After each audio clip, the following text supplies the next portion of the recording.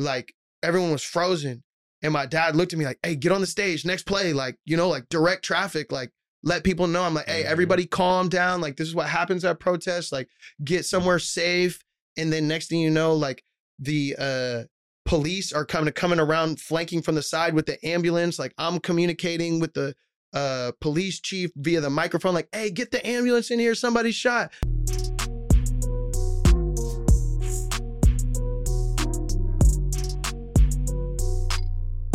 Welcome to the Untapped Potential podcast, where we interview visionaries from the Pacific Northwest.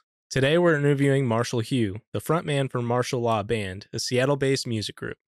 Marshall grew up in Mill Creek, Washington, and decided to drop out of an Ivy League school to pursue his passion in music. In this episode, we talk about creating an album from his experience during the 2020 Seattle protests, being nominated for a Pulitzer Prize, and how a spiritual journey inspired him to create a local music event called Fremont Fridays. Welcome to the Untapped Potential podcast. Today we're tapping in with Marshall Hugh.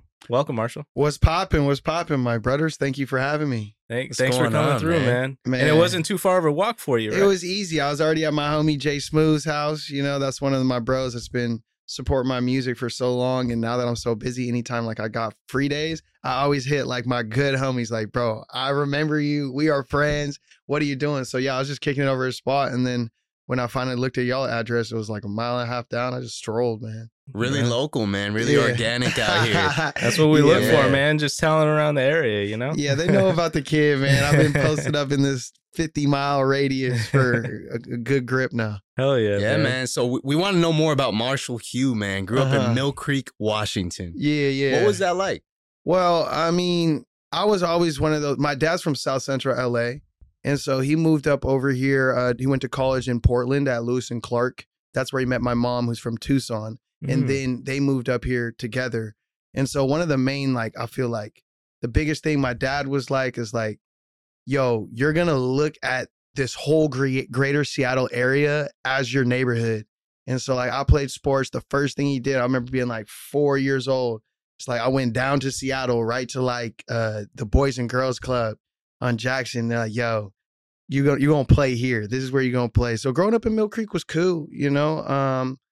I just played a lot of sports. And I feel like especially when you're in like those type of environments, if you can be athletic, if you're lucky enough to be smart and have a support system at home, like I was a popular kid, 8th grade ASB president, you know, was captain of the sports teams, had a lot of friends, you know, and I'm blessed. I feel like I had a very blessed upbringing to where my parents just encouraged me to be myself, encouraged me to view both sides of I'm half black, half white.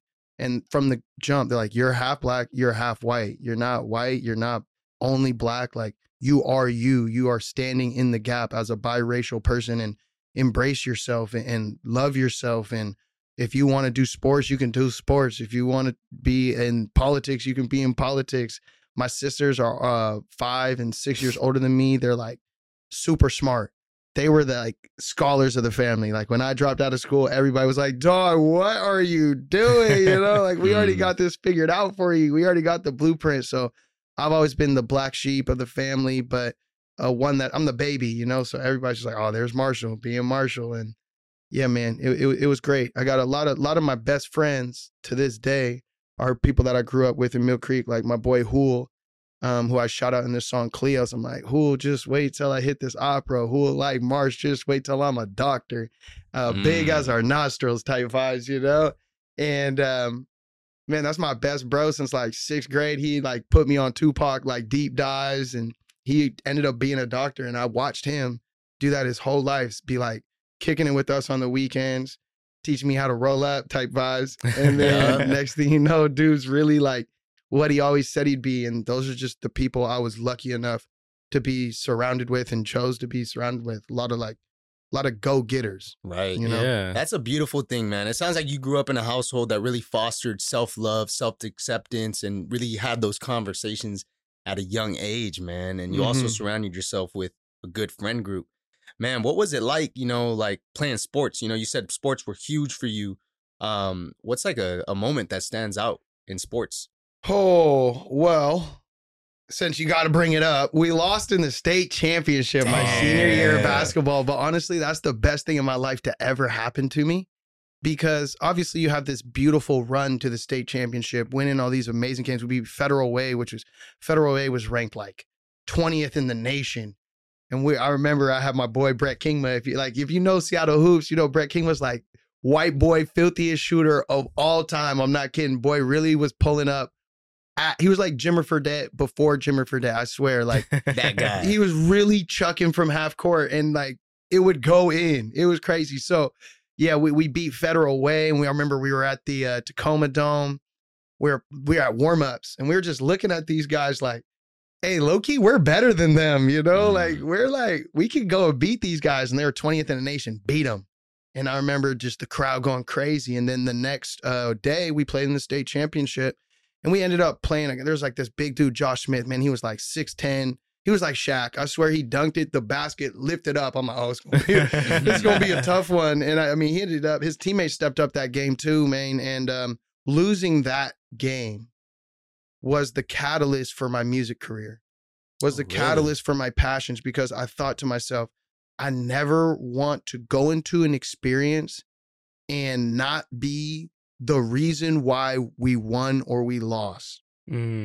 I want to be the person that dictates the energy in these big moments. And I don't want to feel like the lights are too bright, or, oh, if I only would have done this, or if I only would have done that. So now when I get these opportunities like TED Talks or BBC World Service, like I'm so locked in, and I know I'm going in there to just explode for sure, and go and leave my imprint and leave it all on the court. And so, yeah, that was probably the biggest moment of my sports career and stuff. It was really cool. When I went to school at Carnegie Mellon, I played basketball and football. First person to ever do that at that school. So that was kind of cool. And yeah, I've been coaching basketball now and personal training. I had a chance to be a practice player for the Seattle Storm, and that was awesome. Stewie elbowed me a couple times, you know, Sue crossed me a couple times. Jewel Lloyd I can't guard her, but it was a great learning experience. Taught me how to be like championship minded, right? You know, being around those women and their professionalism and intensity. And I mean, mentally, they think the game so much further ahead than I did. Right. And I'm a smart player. So yeah, that was a really big learning experience as well. Yeah, that's awesome. Yeah. And so sports and music have always had a big influence in your life, but what did a young Marshall want to do? When did you realize, you know what, I'm going all in on music? Well, I always knew I just wanted to like be an orator, be someone that spoke. You know, like I mentioned, I was ASB president and stuff. Anytime there was like, okay, there needs to be a class speech, it was a done data. They knew, okay, Marshall, you're finna go up there, you know? And so I knew I wanted to be somebody who impacted the world with my voice. I was thinking, okay, I know sports is going to be able to give me a platform. And then when I went to school, I was thinking like, because I would just be freestyling at lunch. I never really took music that seriously. A lot of my friends from O'Day and stuff did, but I was just a freestyle guy, you know? Then when I went to school, like sports was going well, but the energy wasn't there. You go to high school, everybody cares. Like you're the man walking around doing your thing. I'll go, Carnegie Mellon's like a real smart school, you know? I'll score 20 points, go off, and then I'm walking around normal, you know? Dudes nobody even knows, nobody even cares. And I just started freestyling at parties. And then like I started getting that buzz, that energy that I used to get from sports, from freestyling at the parties. And I'm like, oh yeah, I'm taking this. After that moment, it was over. I should have just dropped out right then and right there, because I was in front row of class, taking notes, but I wasn't taking notes. I was writing rhymes. Oh, and that moment right there was like, because I was in school studying history and public policy. So I was going to try to be like a politician. And then honestly, this is the wildest stuff, y'all. I dropped out. I got an internship at Cube 93.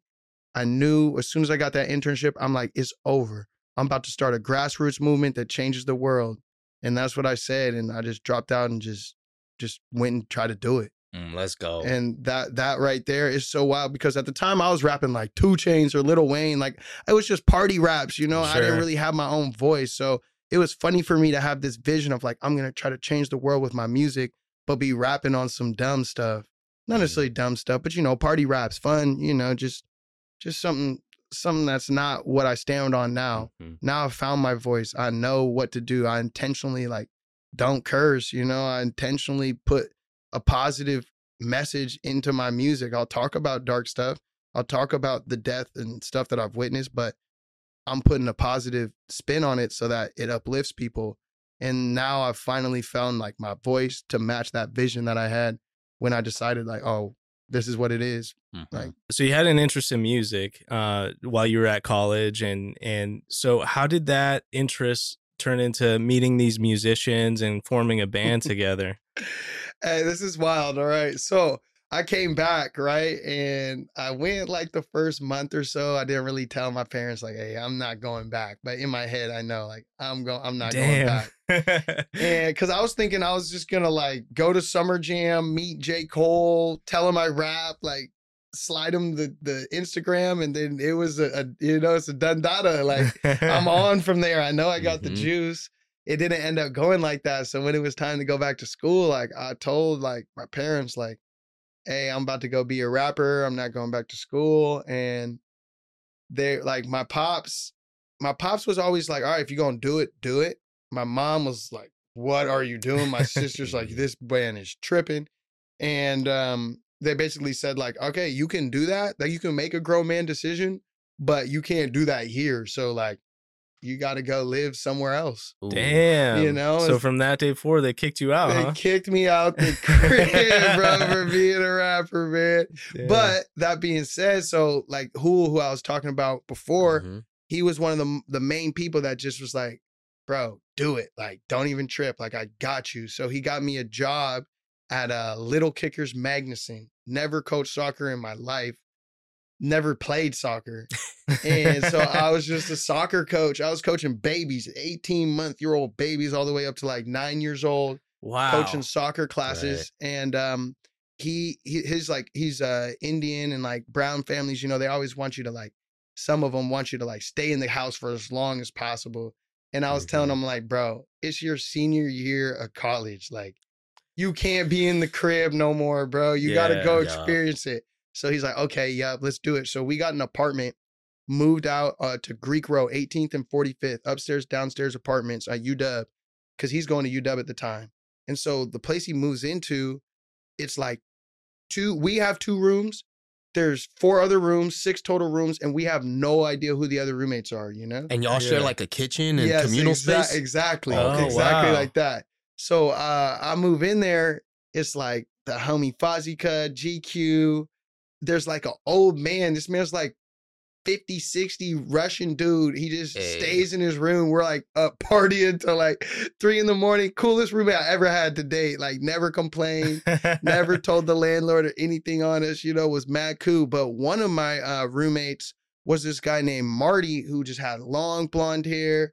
I would just party and kick it with him. He would go to sleep to death metal. I'm like, yo, this guy is wild, you know? And he, back then, Marty used to drink back then. He stopped drinking, he sobered up and whatnot, but he was a wild boy. Boy, jump out the window of the party onto a bush or something, just cause. I don't know what we were on back then. I can't tell you, dog. We were literally just wild boys. And like me and my bro, we had a duo together. And we were just rapping and throwing parties out of the apartment through the yoga pants party and stuff. That's what I said. Like my music didn't match my like mission and what it is now, but I was just finding myself. And so eventually got kicked out that spot for being wild. And Marty hits me. He's like, yo, bro, my band's jamming over here at Dante's. Like, you should pull up. I'm like, what? You're in a band, bro? I didn't even know. Like, he's like, yeah, I play the saxophone. I'm like, are you serious, dog? And so I pulled up on the jam and I had like 5 or 6 raps. I was like, okay, I think this might translate well to like a live band feel. And I just pulled up. It was the band, same band I rock with, man. We minus a drummer. It was a different drummer, but 4 out of the 5 instrumentalists were there that night. I met him at Dante's. I rapped. Everybody was like, yo, that was sick. Like that. And we had so much fun. I was like, oh yeah, this is what I want to do. I want to take this path that I was on that doesn't really match my mission statement, right? And apply it to live instrumentation, because that allows my message to be heard by everybody. It allows my message to be consumed from like ages 5 to like 85, you know? Right. Actually, I used to say 85. And then one time this old lady came up, she's like, I'm 95. What about me? Yeah. Oh, wow. I'm like, so 9 to Gotta 95. expand that real Exactly. quick. 9 to Yeah. 95 is Yup. the, or 5 to 95 is the demographic for what we have going on. But yeah, that's how I met the band. I was already roommates with the dude for a whole year. I had no idea. He was just my Wow. friend. Crazy how things come together. So huh? wow. The So That's universe, cool man. though. So before that, were you just like rapping on instrumentals, like, you know, Yeah. YouTube beats or, you know, type beats? Or Yeah, whatever? pretty much. I was recording at this place called Purple Door, which was pretty sick. Like Right. it had a lot of one of my homegirls, she was an intern for Macklemore. Shout out Marsha. And she was like, my homie Seth, he does production in the Purple Door.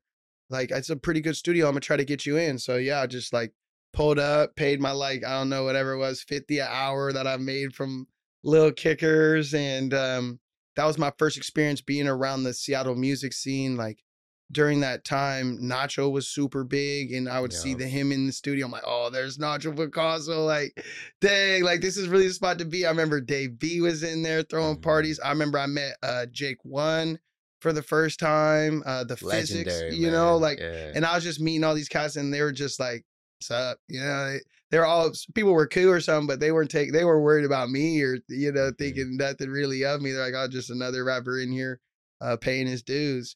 And so Yeah. that was like really the time I started. And then at the same time, I'm over here intern at Cube 93. So I had a chance to like interview 2 Chainz.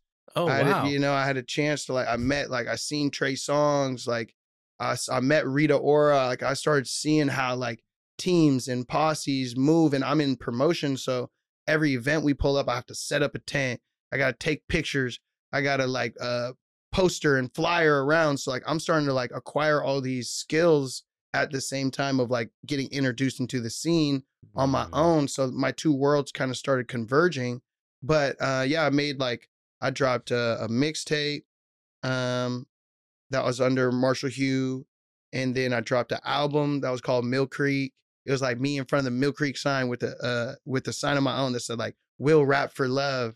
And I actually had my own beats on that one. My boy Slim Pickens, who was another intern at Cube 93, he gave me like he'd been making beats out of like we illegally published a bunch of stuff that was sampled. It's off the internet now, so you know I got away with it type vibes. But yeah, he like gave me like the 100 beats he had made because he's like, I've been making beats for years. I just don't even know what to do with them. Like here they are. Right. And so I made like a 15-track album.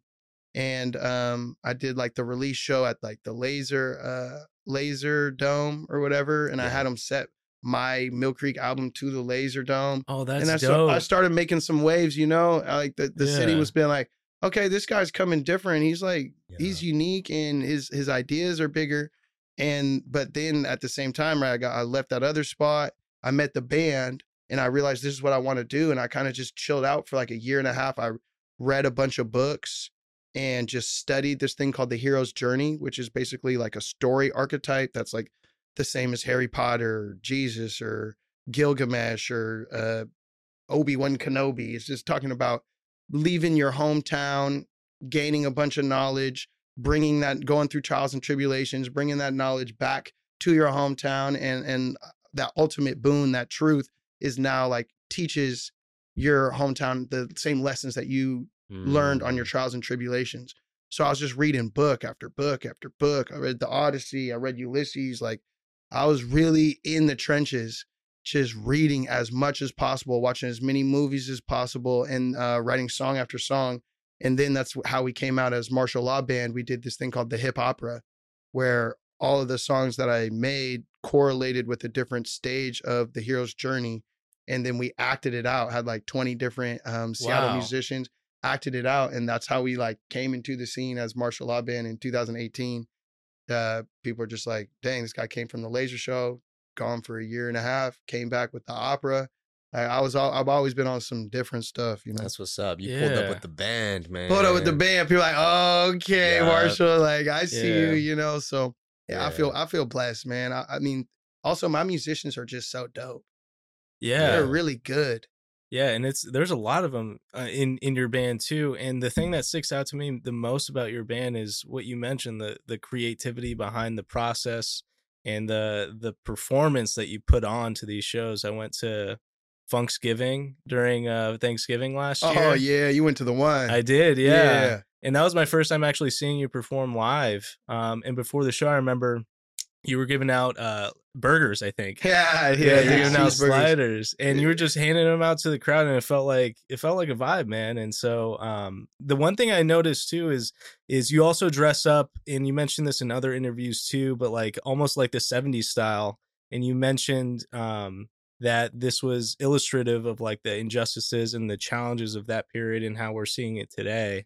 And so I want to dive deeper into like the ethos behind the brand. Like, is it really like, I guess from your point of view, is it to bring up these topics in conversation through your music and perform it out loud, or how would you like to explain what the band's purpose is for those who don't know? Yeah, I think the main thing is just capturing the zeitgeist, the moment of the time of which we live in, and speaking and embodying those bigger themes within our music, right? So we've always talked about social justice, and with my pops being from South Central LA and like his family being heavily involved in the civil rights movement and being around for the Watts riot, that was something that was always like ingrained in me.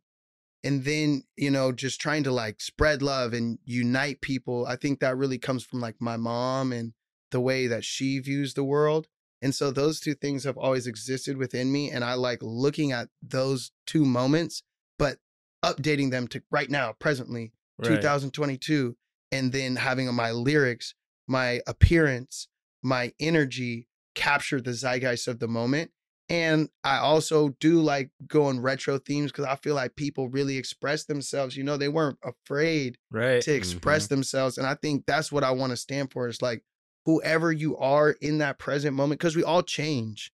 We shouldn't be stagnant. We shouldn't be the same. It's okay to feel one way and then 3 years later feel something different. But I also think it's best when you authentically present who you are in the current moment to the world. And I like to do that with like my speech, my music, my outfits, and anything I do creatively. I don't know if that answers your question. No, that's exactly it. And I want to piggyback off of that. And I want to talk about like the experiences that you had with doing the TEDx talk and how that came about. Cause you've gone through, you know, doing the hip hop opera to doing the Funksgiving to doing like these other like big, you know, like nationwide, like I guess platforms and these types of events. How did that transition happen for the band, and who reached out to who? Yeah, specifically for the TED Talk, that one was wild because it was a DM. Oh, really? They DM me. I'm like, oh, this is some fake stuff. You know, I didn't even just ignored it. They followed up. They're like, hey, if you don't respond, we were thinking we'll ask Sir Mix-a-Lot. I'm like, oh, wait, hold on. No, Mix is the OG. Like, respected Mix did a show with them. But come on, you got to send that look to me, you know? Yeah. So, yeah, they DM'd me. And that was a really grueling. That's when you start seeing that there are actual, like, production levels, intensity levels. And the higher and higher you go, the more and more you need to be on top of every facet of your life, even. Because it, like, for example, the TED Talk thing, we were having weekly Zoom meetings like 4 months out. Wow. And there it's like pre-production. Hey, what are you thinking? This, and that, you know, what are you trying to say? I had to submit a script originally, but you know, like, that's where I like to, like, I go back to that state championship experience. I like to say, you know what? I know what they're trying to do here. Watch me come even harder. I'll go, instead of me sending them a script, I'll record myself doing the speech already memorized. Send that to them. They're like, oh my gosh, we've never seen someone so prepared before. Like, this is wild. And I'm like, yeah, because now when you walk in these spaces, you're going to see a Black man that broke every type of projected stereotype you thought you had. I was the most prepared person you have seen out of anybody. So now when the next person gets that opportunity and that look, they're going to come to them with that type of respect off the rip. Because when I got that chance to kick that door down, because these moments mean something to me, you know? Yeah. They're not people, you can look around, there's not people like me that stand for what I stand for getting these opportunities, especially in this city. So I know that if I come correct and I knock these doors down, I'm going to create that opportunity for 3-4 more people that look like me, but maybe don't come from Mill Creek. Don't come from the type of background and support that I have with my family and my loved ones and my friend group. But because they see me do it, and a lot of people, especially in hip hop, we got competitive edge. Anybody who sees me on a TED Talk or sees me on BBC World Service, I bet you there's 50 other rappers like, man, that should have been me. Why this guy? Well, now that door is open. Now that's not something that's impossible. Now that's not something that's only reserved for the Sir Mix-a-Lots or the Macklemores of the world. The Marshall Hughes came in here and knocked that thing down. Marshall Law Band came in here and knocked that thing down. And now everybody can go crazy. Because if we can do it, I was just in Purple Door getting Lil Bro. You know? That's beautiful, bro. You're really kicking down doors and really making a way for people, you know, from the city and, you know, people from your background. So that's amazing, man. And I want to talk about your experience at Chaz, Chop, whatever you want to call it, man, in Capitol Hill 2 years ago. A lot went down there, and Marshall Law Band was there. You know, y'all were present. Y'all had a huge presence. What was it like? What was your experience? Man, that's a very formative experience. It's something, like I mentioned, like my family has always been involved in the civil rights. So it's in a lot of ways, it wasn't as much of a shock to me because I'd studied the Watts riots and the Watts Renaissance that came after that. And my dad had always told me, like, yo, the Watts riots was going on. My mom put us all on the floor and there were bullets going through our window. And then once that the community stopped and everything came together, we were more empowered and united for that moment than ever. And so I remember when George Floyd got murdered, I was just in shock like everybody else. And I went to a couple protests where I was just walking with the people and, you know, yelling is not really for me, you know, like that's not how I best like display my frustrations with things. And I get really exhausted. It like drains me. So after going to like the first 2-3 days of the protest, like I was just drained. I was exhausted and I didn't really see much of a way to like sustain that for my life. And so I kind of went quiet for like 1 or 2 days, and I wasn't really posting on social media or anything about it.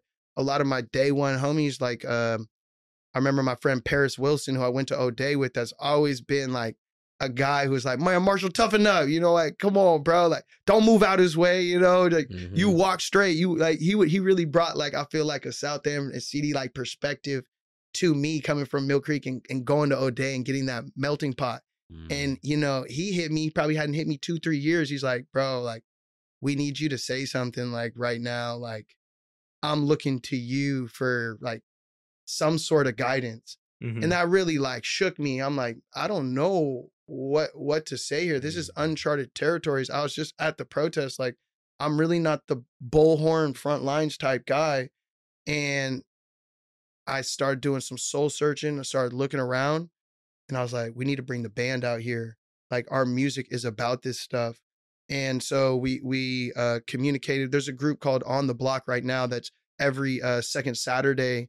They are like kind of recreating that space and what we did. So the main blockade was on 11th and Pine. And then over here on 11th and Pike in this little spot, a block away, that's where we set up our stage, rented a stage, went and bought a generator with like the last $1,000 we had in our band fund. And we would just pull up, we'd sing our songs, we'd recharge people. After 4 or 5 songs, we'd stop and give people water and food. And we'd tell them to like go into the crowd and like maybe relieve somebody, get somebody off their feet. And like, we created this recharge station to create some sustainability. And so when we were first out there, it wasn't like it was some sort of peaceful spot. Like, it was basically a war zone. They had tanks out there. Like, people are getting pepper sprayed and we just wouldn't move. And that would just encourage other people to keep coming and to stay. And the type of connectivity we had with the support staff was there. You know, there's the protesters. Yes, there's the police right here clashing at the barricade, but there's a bunch of people coming out there for like the bike brigades out there. There's people with food. There's people with saline. There's people that are, you know, I kind of put out the call. I'm like, yo, artists, like graffiti artists, skateboarders, everybody, like, just come down here. Like, whatever your thing is, whatever your talent is, just come down here and feel the energy and have it feed off of each other. Like, we could have never really predicted on those first 2-3 days that we're out there, like, okay, it's about to turn into some sort of like autonomous zone or Yeah. occupied protest. That really wasn't our specific goal or intention. We didn't have like a specific goal or intention. We were there to like provide some sort of recharge station and sustainability to this intense moment. And yeah, that's what we did. And that was wild, you know? Yeah. That was really, that's what 12th and Pine's all about. And that's kind of how we were able to take a breath and decompress from such like a traumatic like experience, you know? I don't even rock with fireworks no more. Like, they really that not, was a crazy it's really time, not cool man. to me, you know? And y'all, there's an article out there that talks about how y'all kept playing music while there was rubber bullets being shot at the people, at the protesters, right? Mm-hmm. What was that like when that was happening from your perspective? Honestly, I've always been that friend that's like, the revolution's coming, like, yo, the revolution. So when it was there, I'm telling y'all, like, mentally, I was like prepared to pay whatever price needed. And it was sick too. My mom hit me. She's like, yo, I got bail money for you and the boys. Like, Mom was you know? with it. Yeah, Let's go. yeah. And, you know, my posse actually came, and this is during COVID, you know, like, especially older people, a lot of people were rattled to be out there, let alone, you know, be out there with rubber bullets and all that stuff. And I remember there was a time when the car like swerved into the protest and shot Dan Gregory, who's featured on the Hometown Hero number 6 on 12th and Pine. And like everyone was frozen. And my dad looked at me like, hey, get on the stage, next play, like, you know, like direct traffic, like let people know. I'm like, hey, everybody calm down. Like, this is what happens at protests, like get somewhere safe. And then next thing you know, like the police are coming around, flanking from the side with the ambulance. Like, I'm communicating with the police chief via the microphone, like, hey, get the ambulance in here, somebody's shot. He's like, we're not going in there unless the ambulance people can be police escorted. I'm like, you're not going in there police escort, because this is about to turn into a whole situation. Y'all have just been tear gassing and beating us for 4 or 5 days. Like, we're not going to be in close proximity with people that have been treating us like that right now. So like, I had to be on the mic in the middle of basically a panic situation and be like negotiating how to get this person medical care and how to get this car that we don't know does it have a bomb in it? Are there more shooters? Is this an orchestrated attack? And this is real life, you know, nothing that I have prior experience of, but more instinctual experience that roots back to whether it be my basketball intensity or my father or my friends group, making sure I'm educated in the cyclicalness of history, and to know that these moments aren't something that is unique to me. They've happened since the beginning of time, and I got to stay calm enough and operate enough to be a leader in the midst of chaos. Yeah. And, you know, that's one of those things where you don't know you have that in you until you really do it. But it took all those little small steps of Paris hitting me, or me going out to the protest myself, or making the decision to be music, to be mentally prepared for a moment like that. And it just kind of got wilder and wilder, and we just stood for something, you know? It was just like, yo, I'm not about to move. Whatever happens to me up here, everybody else is taking this same stance. Like, whatever happens to us, but we're about to stand up for all of us right now. Yeah. Wow. It's crazy, man, because it's almost like, you know, hearing your story, what you just shared, it's almost like you were built for this moment. You know, you shared about how in 8th grade in high school, you were that guy that people looked at, you know, say a speech, you know, do something. They looked at you. And then you found this passion for music, and that kind of, you know, came together into this moment here in, you know, the chop zone. And you stood up, like you said, in a moment when the people needed you the most. You were there and you were present, and you did your thing, man. So shout out to you. Yeah, thank you. How long were you Stressful. and the band out there for? So we ended up playing like, I think something like 9 times in 14 days or something of that nature. But we played 6 straight days back to back to back to back to back to back to back. And like, it was a very tumultuous time. And there's a lot of feelings about it, you know, especially in the moment. A lot of people didn't understand how music and protest go hand in hand. A lot of people don't get like, okay, throughout the history of time, music has always been a part of protest. Maybe not exactly front lines like that, but if you look at the Million Man March, I mean, God, they had programming. They had people come and play music for the people. So I was asking other musicians like, yo, I need some help down here. I need some vocal rest. We're playing like 4 hours a night. And so J-Mo the Bird was out there carrying a load. P.O. Box was out there carrying a load with me. I Am Shamel pulled up, was putting on, and Maya Marie came out and played. My boy Chris King like stepped up for me. And like one time I needed a break, like he went and performed, and then people were on him like, why is this white guy performing at this, you know? And it's like, because I literally asked him to, because we're providing a recharging service that helps fuel the greater ecosystem that's going on here, right? But there's so many different complexities involved in the conversation that a lot of people I admired, because, you know, like I wasn't Teddy talking back then, you know, like I'm looking up to people in the scene, like if I could only have this person's support, then maybe this dream could work out. And then the people I'm like looking for their support, they're on the internet just bashing me, you know? And that's when I woke up like, dog, I don't need nobody. I know I need my heart. I need my moral compass and to do it with a passion and a fervor that whether I admire you musically or I look up to you, like you can do, and I'm going to continue to do that. You can do what you do, but nothing's going to stop me from being that person that was called and built for this moment so uniquely, because it'd be doing a disservice to everyone who built me up to be the person that I am, to be ready for this moment, if I just folded because somebody I admired said something about me on the internet. Right. Yeah. But I'm not going to lie, those moments cut me deep to where I was like, man, my mentors can still be my mentors without me always having their approval. In fact, the fact that we clashed in that moment has brought me closer with a lot of these people that I admired that nobody was paying any attention to me before. And then now we were able to sit, have conversations. They had some time to process it. I had times to process it. Didn't do everything perfect. I mean, the first night that we were out there, I was kind of playing it like a gig.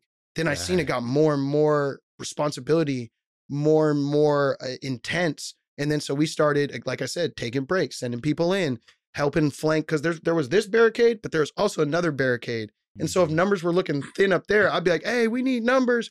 And people would literally sprint, leave the stage, go and like protect and flank our backside so we couldn't get sideswiped by the police.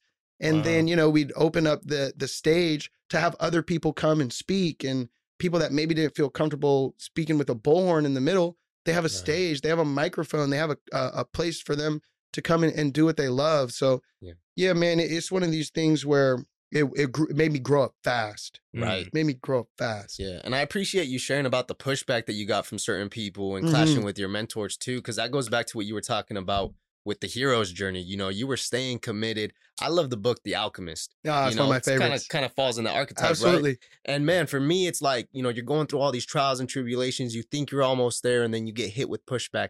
But those times when you meet the most challenges, when you grow the most. And I think that was highlighted in those moments that you saw there. So that's really powerful. And I think a lot of our listeners can learn from that. But I want to talk about your album, man. I want to talk about that 12th and Pine, because y'all were nominated for a Pulitzer Prize for that. And for people that aren't aware what a Pulitzer Prize is, man, it's a big award in the art community, right? And I think the only other hip hop album to have won that award was Kendrick Lamar's Damn.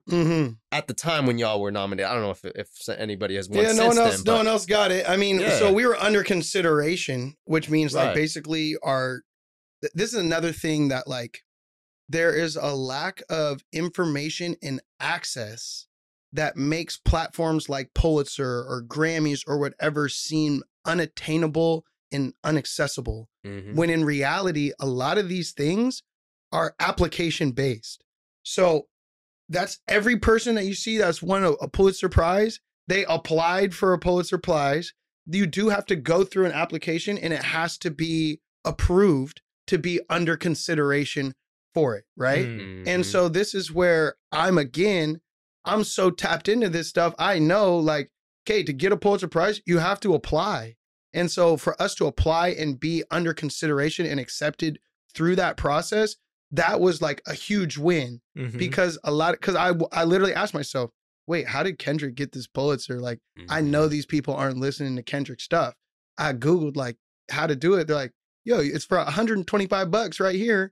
You can apply to have your art considered to be a Pulitzer. And that's the type of information that I feel like, especially the entertainment industry or people that make it or get to certain positions, I could sit up here and like keep that veil up.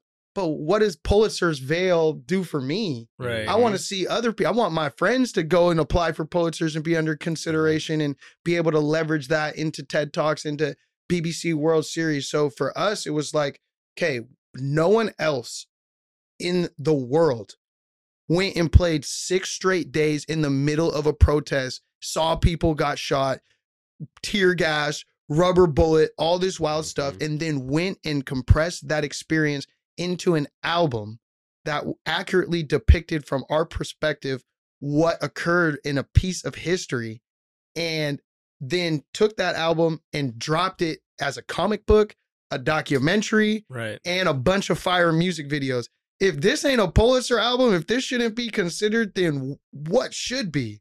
What should be? And so having that type of access to information, having the veil pulled off of my own eyes, I know how all these industry things work. I know it's an email away. I know it's an application away. I know it's not like something that's unattainable. And to have the follow through and the $125 and the ability to type well enough, yeah, we made that play. And yeah, I'm gonna keep applying until we win one. Cause I feel like we got robbed, man. I slept like a baby the night before. I slept like a baby the night before. I'm like, oh, there's no way we don't bring this home. They ended up giving it to somebody who didn't even have words in their music. I'm like, oh yeah, see this thing. It wasn't, it was just like instrumental. Yeah, I don't know how that represents the zeitgeist. The Pulitzer winner was just an instrumental. They dropped the beat. Yeah, they dropped it. Hey, the beats were hard though. It's a dub for you guys though, man. Like you said, it's politics involved. It's a lot of, like, you know, you said those curtains that are put up, but man, it's an honor that you guys were even, you know, that you went through that process and that you're shedding more light on it too. Yeah. And I want to just highlight again, like the creativity and like the performative nature of your band. I mean, there's no other band that I know that are making graphic novels. Hey, this is hard too. This is my boy Pierre. He's a French dude who lives in Tacoma. Black French dude, man. He's so cool to work with. I gave him the vision and wow. And look at you, man. Like you're right there, you know, the second block of the comic and it just goes through. I think the storyline here is, you know, behind the reason why you needed to go out and perform during this period of time. Absolutely. But yeah, man, super creative, man. I don't see any other band doing this. Bro, you're a whole superhero. Yeah, I put it on me chest and stuff. Look at this, the magic microphone too. Hey, that's filthy. You know, and that's Baser right there, who's on Cube 93, and or I guess I think they shut down Cube 93, which is ridiculous. But she's on Converge and a bunch of other media platforms, and that was before I ever got a chance to meet her. I'm like, yo, throw her in the comic book, because one day she's about to be playing our stuff, and that moment actually came true. So this was actually just like and this was her, you're saying? Yeah, right here? This is her. And you know, I sent Pierre a picture of her and everything. Was like, yo, this is the radio host that's like doing it big in the city and like putting on for Black artists. Like, make sure you include her in this. That's what's up. Yeah. That's what's up, man. That's so cool, yeah, man. props to you, man. Props to you. And so last year, you actually kicked off something brand new, Fremont Fridays at LTD Bar and Grill down in Fremont, man. Tell us more about that. Oh, wow. Okay, so you already know by now, y'all know I'm long-winded, so I got to go way back. I got to tell you the story. Beginning. Let's go. So look at this. After Chop and 12th and Pine dropped, again, I'm like, working hard. I had a mission, and 12th and Pine gave me direction. Promoting it gave me direction. That's when we like, okay, how are we going to get the word out about it? We can't do performances because of COVID. And I was like, literally like, yo, we should just do pop-up performances. The band was like, no, bro, that's like logistically, it's not going to work. I'm like, well, what if I got a parade float? They're like, boy, you're not going to get a parade float. And then I hit Fremont Art Council. They're like, yeah. I was like, do you guys have an extra like parade float? They're like, we actually might, you know? Huh. And so we went, we fixed it up. They sold it to me for $1. And we drove around the city on the back of a parade float towed by my drummer's truck. And we just rode around promoting 12th and Pine, like playing for people that were just in their apartments, on the street. there was COVID, so not a lot of people were even outside. We would just like pull up to a big apartment complex and people would freak out, like show us signs. So that like really took me through, like we dropped the album in October. That probably took me through like January of just being like gassed up. Like I know my purpose, I know my mission. But as that kind of, that chapter came to a close, I was left like really looking at myself and the place in history that we now have been a part of. And I'm like, I started to feel like, what do they call it? Imposter syndrome, you know? I'm like, bro, am I really like this leader? Like, yeah, I risked my life and did all this wild stuff. Yeah, I turned around and did this, but like, is that just something I was doing because it was like Black people involved and because that's a cause that I'm willing to die for? Or I'm like, am I consistently this person? Like, is this the new standard in my life? Right. And I was kind of like going through it, like, am I that? Am I not? How do I feel? Where do I go from here? And I was actually down in Los Angeles. And this is why I'm so blessed to have the type of support system that I do and the type of friends in my circle. Basically, there's a guy named Torrin Frost, who's one of the best freestylers ever. He was at the Funksgiving, the guy who jumped up and freestyled in front of everybody. Like, he didn't even know he was freestyling that night. I just literally seen him in the crowd, and I was like, I know that you are built for this moment and how much this moment would mean to you. So come up here. So anyway, I go to hang out with this guy.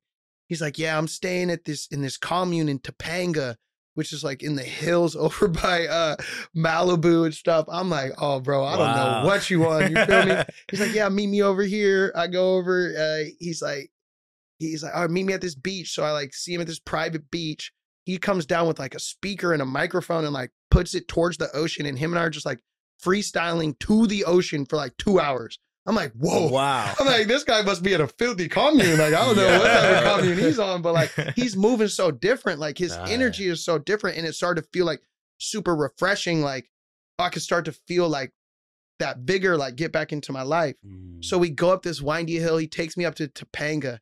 I kid you not. I pull up like the woman who is the head of the commune. She's like teaching a fencing lesson in the parking lot of the high hills. I'm like, bro, Torrin, where do you got me? He takes me into like this organic farm, 40-acre organic farm. And like, they have this floating bed that apparently him and like a couple other women like would sleep on at night underneath this oak tree. And basically he tells me, he's like, Marshall, I wanted to bring you here so you could join a cult. No, I'm just kidding. No, he's like, bro, I want to take you here because there's this land defense movement that's going on in Superior, Arizona at the Oak Flats. And I've been sleeping underneath this oak tree and something is really calling me to go out there and be a part of this land defense movement. And I wanted to ask you if you would come with me. And I'm like, bro, like, okay, you know, like, this is a moment that I feel like called to be a part of this quest. So I hit up my boy Murph, who I went to school with for 2 years. And I know he's like adventurous and stuff. I pull up on him like, yo, there's this land defense movement going on. Do you want to come? He's like, I'm at his house. He like pulls out a gas mask. He's like, oh, should I bring this? Like, I'm like he was ready. Yeah, I'm like, okay, like I'm with the right squad, you know? Like, I don't know, maybe just pack it. I don't know. I thought we were going to be like linking arms or something because like, basically they're building a mine on sacred Apache land where they would go and have their annual ceremonies in this spot. And then not only is the mine going to make it so the ceremonies are disrupted, but it's also going to affect the water quality and it's going to put copper into the streams. And so this is like something that not Torrin felt very passionately about, but I myself feel passionately about respecting the indigenous people and their cultures and their traditions because they've been here on this land the longest. They really know how to not only live off the land, but also to honor the land. And so I was like, all right, so we drove for 7 hours. We're making songs on the way over there about like, they put copper in the water. They put metal in the streams. Got it in my veins, feeling like I'm Wolverine. You know, like we're making music off of this. Just like, okay, we can't wait. When we pull up, we see this giant, like they have these huge fires, like 20 feet tall fires. And women who had just come of age, they're like dancing around the fires all night. And so like we pull up, it's like a campground type situation. And like, I probably would have been cool because it was me and I'm brown, you know, a person of color, but I'm like with 2 white dudes, you know?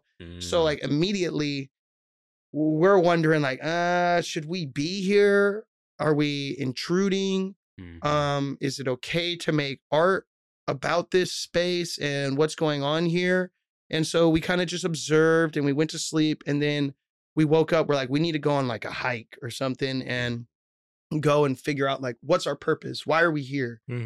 And we didn't want to like make more work for people. I think that was something big that I learned at CHOP and whatnot. It's like me, I was so exhausted. I'd have so many people hitting me like, Marshall, what can I do? What can I do? What can I do? I'm like, bro, just come out here. What do you mean? What can I do? Like, figure out what to do. Like, I'm already doing my own stuff. Like, so I really didn't want to make work for these people. So we went on this hike. These boys were crazy. My boy Torrin, no shoes on, no shoe Magoo, in the desert, hiking, jumping from rocks to rock. They're free climbing stuff. I'm like, this is not my vibe. I got my Yeezys on. I'm like, this is not my vibe, you know? And they're like doing things where like, we're free crawling. So if I were to slip and fall, like I could bash my head out here. I started thinking of like, damn, like I'm really risking my life out here with these blokes. And then we climb up something, and then it was only like a 2-foot gap, but it's like jumping from rock to rock. It's like, dang, I can always clear 2 feet, but what if I slipped or something? If I go down, like they're going to be like, Marshall Hugh dies on a vision quest. You know, I'm like, oh my God, no, not me. So I just started doing it. Not thinking twice about it, just like, yo, I'm just going to do it. And so we're doing it. We like slide into this bluff that's like almost like a mini Grand Canyon. And I don't know what inspired me to do it. I just started screaming into the abyss, just, and then Torrin and Murphy are just joining me. We're just screaming into the abyss, and it felt like so therapeutic. And I kid y'all not, I wasn't even on no drugs or nothing. This wind just starts like pushing us and feeling it. And we're just screaming into the abyss. And I just felt so alive. I'm like, oh my, like we just got like the earth just talked to us. Like we're in the right place. Like we're following what earth and the spirit that I follow is where I'm in the place. Like I could feel it. But then we're like, wait, but what does that mean? You know, we still didn't find a way to like really properly be a part of what was going on. So we're going back down. We're like, you know what? We're just going to walk to the mine. And we're just going to go straight to the mine. And like, we were walking. We were low-key running out of water. We're like, oh, this is maybe not the best idea, you know? And then Torrin looked on the ground and he saw a piece of trash. He was like, yo, we should pick this up. He's like, wait, we should pick all this up.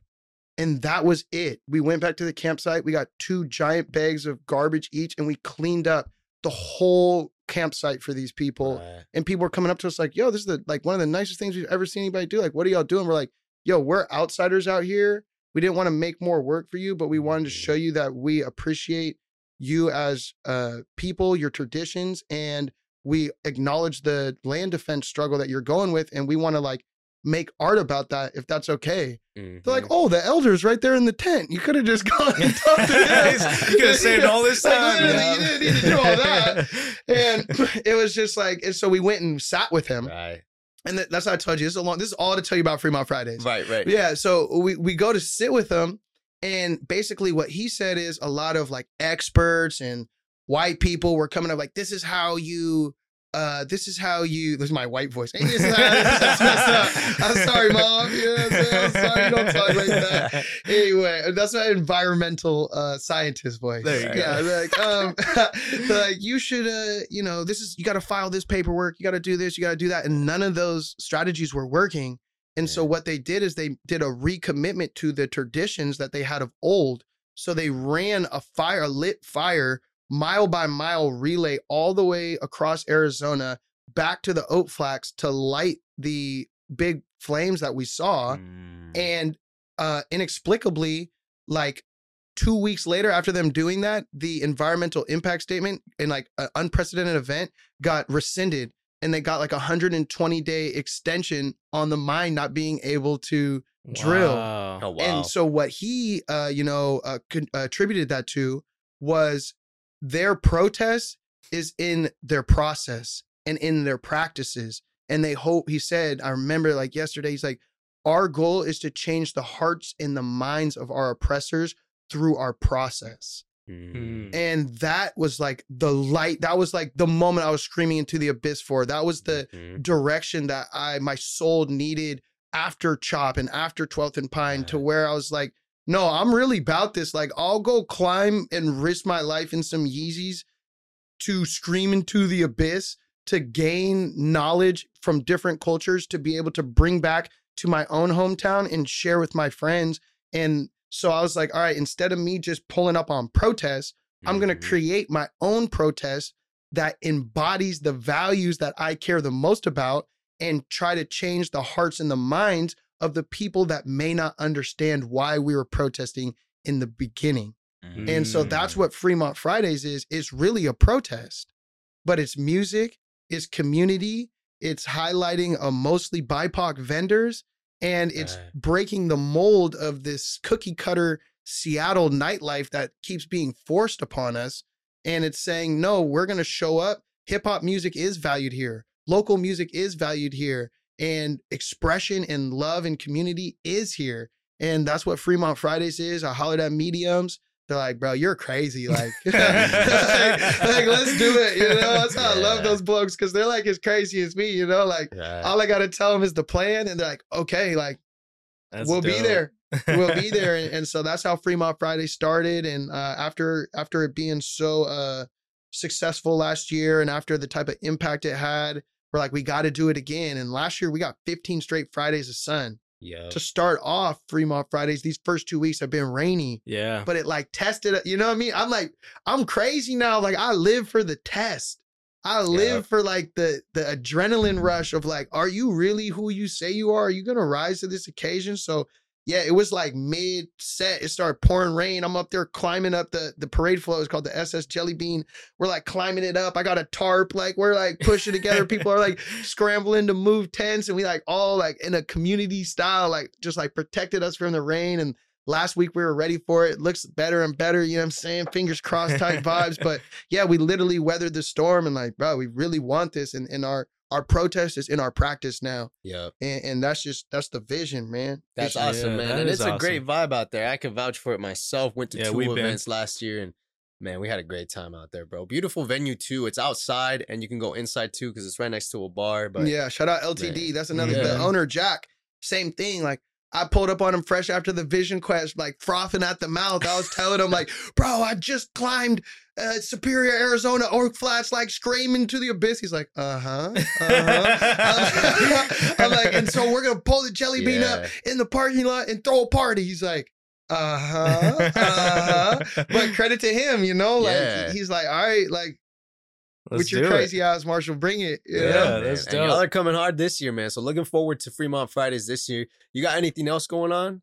Yeah, I mean, it was a blessing to, because I felt like Fremont Friday, that was like my next chapter. And then I kind of started feeling like that a little bit again. See, that's the thing. Right. I'm worried about my life, you know. I can't tell what other type of wild stuff. You gotta write a book, man. I know, write a book. Yeah. Hopefully it'll be a graphic novel too. Yeah, and then you'll win the Pulitzer on that. Yeah. Oh no, I'm telling you, I'm coming for Pulitzer. I swear. And like that's the thing. I did research on Joseph Pulitzer. Like, he was the most me type of dude ever. Like, he would run his own like he would run for office and then run his own campaigns in his paper and stuff. And like, he was the first one to like make 3D printing. So like, I really felt like we embodied the spirit of Joseph. Anyway, Pulitzer, we coming for you, buddy. We coming for you, man. I'm gonna give me one.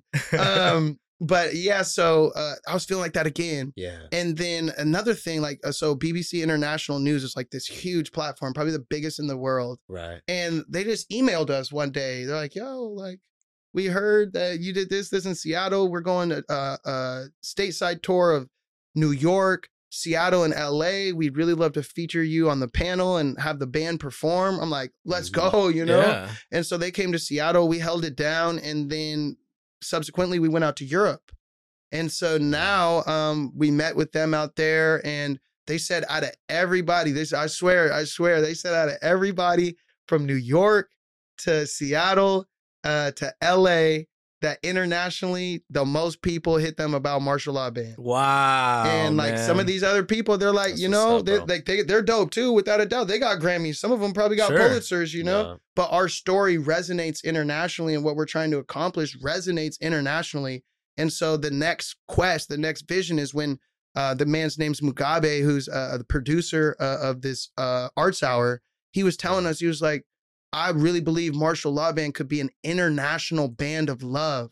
And y'all need to connect with these other artists that have a similar mission, not just regionally, but internationally. And then show that if you can create without borders and be like standing in your truth and in your gaps internationally, why couldn't we do that? We live right next to you. I'd walked here. Yes, Right. sir. You know, we should be good. Yeah. If I can do that with somebody in Zimbabwe or Russia, then that's what this next project is going to stand for. So in September, October-ish, I'll be going out there to London again as like my hub, my base. It's 8 hours ahead, so it's really hard to communicate internationally with people. So we're finishing up tracking our next album. That's going to be like an international album of love, and we're going to connect with those artists and build that intergalactical, hopefully, bridge that just stands for connecting without borders and really like taking our next step in our chapter. And that's what's next. That's Let's beautiful. go, man. Yeah, Make come your on. moves, man. Come on, We'll baby. be rooting Martial for Law you, bro. Band. Hell Going yeah, global, man. Yeah, Going I'm telling global. you. Next up, I'm trying to play on Mars, man. There you go. We'll Let's hook it up get with Elon too, man. Yeah. Well, first of all, thank you so much, Marshall, for coming Yeah. through. Thank you man, for and- having me. Y'all, I'm and sharing your telling message. y'all are professional. You're clean. I seen the notes. I'm like, oh dang, these boys, they were scrolling on the notes. I'm like, okay, so no, respect to y'all. Thank you, I bro. really see the necessity for high quality media in our region, and the fact that y'all are stepping up to fill that and do it with such a passion and take the time to research like that. This is big time, fellas. So yeah, y'all got a supporter in me, and maybe you'll do this at Fremont Fridays, or let's figure something out. You know, Hell however. yeah. Let's do it, bro. Let's I do it, appreciate man. it. Means a lot. All right. Well, thank you so much for joining us on this episode, guys. And if you want to catch more, we have episodes dropping every Wednesday. And thank you again to Marshall for joining us on this episode. Please like, subscribe, comment what episodes you guys want to see next, and we'll catch you next time. Peace. Peace.